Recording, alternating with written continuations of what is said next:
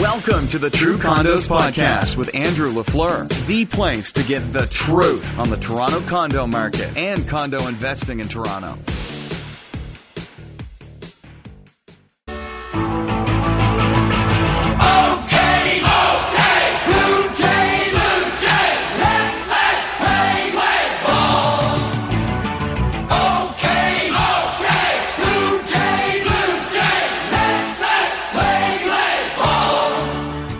Welcome to the True Condos Podcast with Andrew LaFleur, the place to get the truth on the Toronto condo market and condo investing in Toronto. Hi, and welcome back to the show. Once again, go Jays go. We're in the middle of the playoff run. The Jays are still alive at time of recording this podcast, and hopefully when you're listening to this, they are either still alive, they're still going on, or they're World Series champions. We can always hope. So go Jays go. Let's keep this train rolling. The city is really alive with Jays fever, and it's a lot of fun to be in the city right now. I wanted to talk today about a article that came out about a month ago now, but and a lot of people have been talking about it around the condominium world, but haven't had a chance to dive into it on the podcast or on the blog, so I wanted to get into that today. And the article is about how the fact that Toronto condo investors have done better over the last 15 years than the TSX. So basically, if you've been investing in condos over the last 15 years, they took a look at since 2000 till today, 2015, the condo market returns in Toronto were better than the TSX. Very interesting findings. And I want to talk to you about a couple things about this. But first, it's a really short article, so I'll just read it to you now. And again, it's from the Globe and Mail. Toronto condo owners outpacing TSX investors. Given Toronto's renown for condominium development, here's an interesting finding from BMO Nesbitt Burns. Investors would have done better with condos than TSX-listed stocks over the past 15 years. Since the start of the millennium, Toronto condo prices have marched steadily higher outside of a brief dip during the recession, averaging yearly gains of 4.6% and besting the more volatile TSX, said BMO senior economist Sal Guattieri. Okay, so I'll just interject here. So averaging yearly gains of 4.6%, besting the TSX. So again, 4.6% is nothing crazy. It's nothing overly sexy. It's nothing to get too excited about. But when you're averaging 4.6% over the long term and you're investing in real estate leveraged with usually 20% of your own money and 80% of someone else's money, i.e. your mortgage, i.e. the bank, that 4.6% yearly growth in prices translates into much, much higher yearly yearly returns for your bottom line as the investor. Let's keep reading here. Mr. Guattieri's findings illustrated above don't include total returns on either investments, but he believes condo investors would still have come out ahead given relatively higher capitalization rates in the former compared to the dividend returns for the latter. Condo investors have outperformed shareholders for the past 15 years while experiencing less volatility, Mr. Guattieri said. Perhaps few sleepless nights, but on the other hand, shareholders don't get called in the middle of the night to fix a broken water heater, he said. Okay, I'll just interject again here. Condo investors are not getting called in the middle of the night to fix a broken water heater. Again, this is sort of one of the misconceptions about condo investing. But again, it is the reason why we are investing in condos in the first place. As busy Torontonians with, busy lives and jobs and businesses and families and friends and other things to do, we don't have time to be a landlord. We don't want to be landlords. And that's what condos, especially brand new condos, allow us to do. It's not like owning a house. It's not like owning an apartment building. It's not like owning a triplex or duplex or something like that, where you do get these calls in the middle of the night so to speak, where you do have all kinds of maintenance issues on these properties to worry about. When you're buying brand new condos, as we always advise you to do, there's nothing to do. Again, I have so many stories I could tell you, but just going back to my own personal portfolio, I have condos, many condos, which I have owned for years, and I have set foot in them, personally once or twice over a course of many years.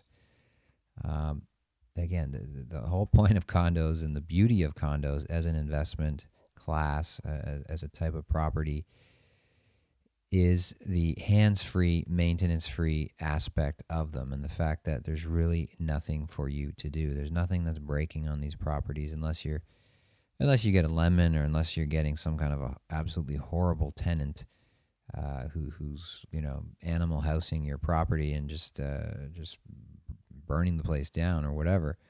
You don't have any of these concerns. Anyways, I'll continue with the article here. Annual resale price gains in the Toronto condo market, by the way, were measured at 6.8% in the second quarter. I believe he's referring to resale property prices here, second quarter of 2015, hitting an average of $453 per square foot, according to Urbanation, which tracks the sector. Price increases for new units were much more tame at 2%, while gains on the rental side were 4.6%, an average of $2.48 per square foot. Notably, the number of leases surged 22% from the same period last year, while the sales climbed 21%.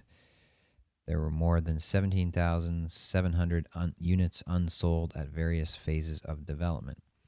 Now, I'm not sure why they just tossed that statistic in at the end there about unsold units, almost making it sound like that, without any context, you might be tempted to think that that is a bad thing. But if you have the context and you understand what's happening in the market, which is what we try to educate you on here at True Condos, you know that the percentage of unsold units as a percentage of the overall condo market is at all-time lows right now. And so the condo market, even though you have a lot of units unsold, the condo market is bigger than it ever has been before. So obviously that number is a larger number than we've ever seen before, but as a percentage of the overall condo market, the number of unsold units is at all-time lows. Okay. Anyway, so that's the article there. A couple things I want to talk about. One, the first point I want to make is why this is amazing, why this article is really amazing for condos investors. And two, I want to say why it really doesn't matter at all. And so you might be confused on that, but let's dive into it, what I mean by that. So why is this amazing, first of all? Well, it's obviously amazing because, most importantly, where it's coming from, who it's coming from. The source of this information is BMO Nesbitt Burns. So a company that, makes money and exists to help people invest in the stock market was basically coming out and saying you're better off investing in condos than the stock market. Very interesting. So obviously it adds a lot more validity to the reality that this is true. Again, you hear a condo salesperson say you should buy a condo, take it with a grain of salt. You hear it coming from somebody who sells stocks telling you that condos are a better investment over the long term than stocks. That's really food for thought. You really need to think about that and think about where you are putting your money. The second reason why this is amazing is it really shows that there's long-term steady growth in the condo market. Once again, it's a great reminder as investors that we need to be long-term investors. We need to grow our wealth slowly over time. And if we're patient, and if we buy smart, and if we hold properties for long periods of time, and if we don't get worried about little ups and little downs in the market, and we ride it out over the long term, and we're buying cash flow positive properties, as we always talk about, then you're going to make a very, very healthy return, and you're going to grow your wealth tremendously over the long term. And the third thing that why this is really amazing, again, it's a reminder that ordinary people can do very, very well by investing in the condo market. You're growing your wealth slowly. You're able to retire earlier, and you're able to enjoy more freedoms sooner if you're investing in cash flowing real estate. Think about it in terms of the stock market. On the other hand, besides insiders, like how many people do you know personally that have gotten rich by investing in the stock market? No one? No, me neither. I don't know anybody who's gotten rich investing in the stock market. I know many people ordinary people with no specialized secret knowledge or anything who have gotten wealthy and who have been able to retire early and have been able to have a great life financially with fewer worries because they're investing in real estate and because they're investing specifically in the condo market. So that's why it's amazing. Now, the second point is why it really doesn't matter at all. And the reason why I say it doesn't matter at all is because we've seen these charts, we've seen these articles, we've seen these studies before, and basically statistics, numbers like this can be manipulated in many different ways to show many different things. So I always take these sorts of articles and things with a grain of salt. What I mean by that is, you can take the stock market versus condos or versus any other form of investment, and you can take it over whatever period of time you wish to sort of prove the point that you're trying to make. The truth does remain still that you look at the long-term growth of the condo market, and it is very slow, steady, and positive growth compared to the stock market, which is, it is also slow, steady growing, but it's huge ups and huge downs.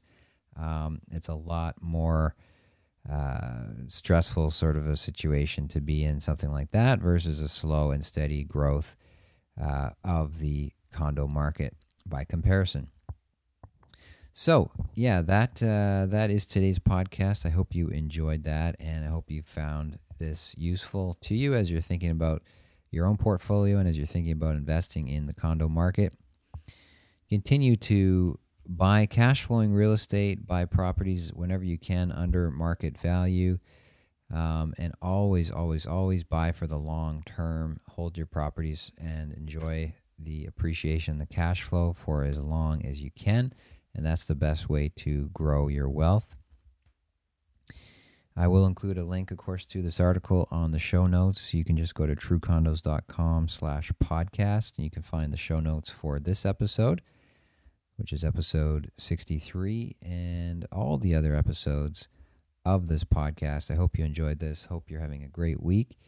And until next time, go Jays go. Hopefully, like I said, next time we talk or next time you hear from me, the Jays will be World Series champions. Okay, talk to you later. Bye. Okay, Blue Jays, let's play ball. Okay, Blue Jays, let's play ball. Thanks for listening to the True Condos Podcast. Remember, your positive reviews make a big difference to the show. To learn more about condo investing, become a True Condos subscriber by visiting truecondos.com.